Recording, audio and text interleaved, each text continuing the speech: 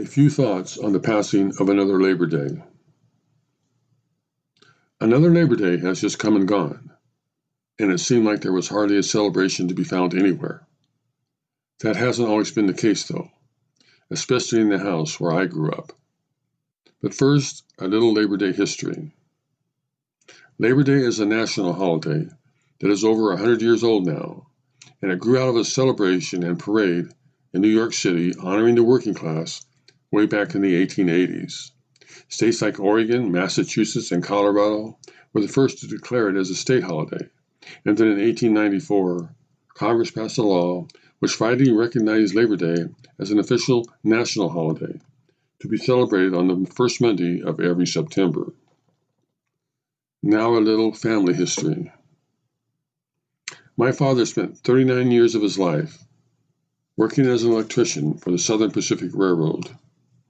He got up every morning at the crack of dawn, shaved, put on his work clothes, ate his breakfast, grabbed the lunch pail my mother had prepared for him the night before, and off to the shops he went.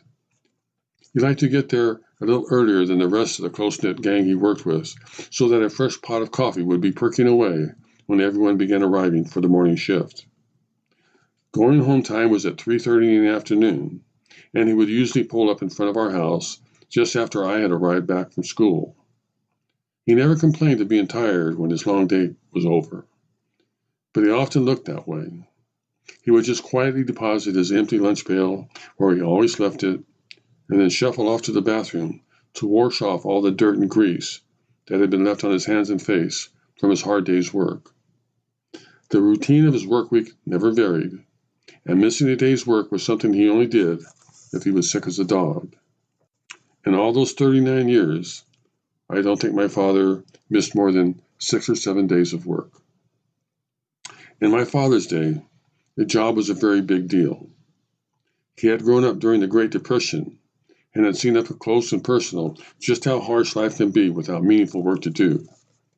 He hadn't finished high school, and when he returned from World War II, there were not enough jobs to go around for all the returning soldiers with a good education, much less those without one. So the bloated labor market of the late 1940s was an employer's dream and a potential nightmare for men like my father. He wanted to start a family and return his life to normal as soon as possible, but to do that, he needed a job. More specifically, he needed a decent paying job.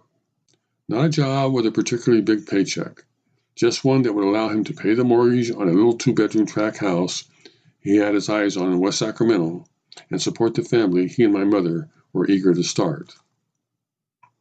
Once my father found that job, he was determined to keep it, and to do that, he soon learned that he needed to be a union man, and for 39 years, his union stood by him and made it possible for his paycheck to go up a little bit every now and then, at least enough to give him the security and dignity deserved by all working men and women. In time, he would even become an officer of his union, and Labor Day was always more to my father than just a time for picnics, barbecues, and maybe a little weekend stay at a campground with his family. The history of the labor movement in this country is long and complicated, going all the way back to a time when organizing a union could be a life and death struggle. Today, thankfully, there are no longer company-hired club-waving thugs to break up union activities, but the struggle for decent wages, hours, and working conditions still goes on. Powerful political forces in this country have not been kind to unionized and non-unionized labor over the past 2 decades, and the result has been fewer and fewer good middle-class jobs, with whole generations of young people unable to find the work that pays enough for them to leave their parents' home and to get on with starting their own life. In fact, if there's a true national crisis in this country, that's it. I am always amazed at how the politicians in this great country of ours prioritize things.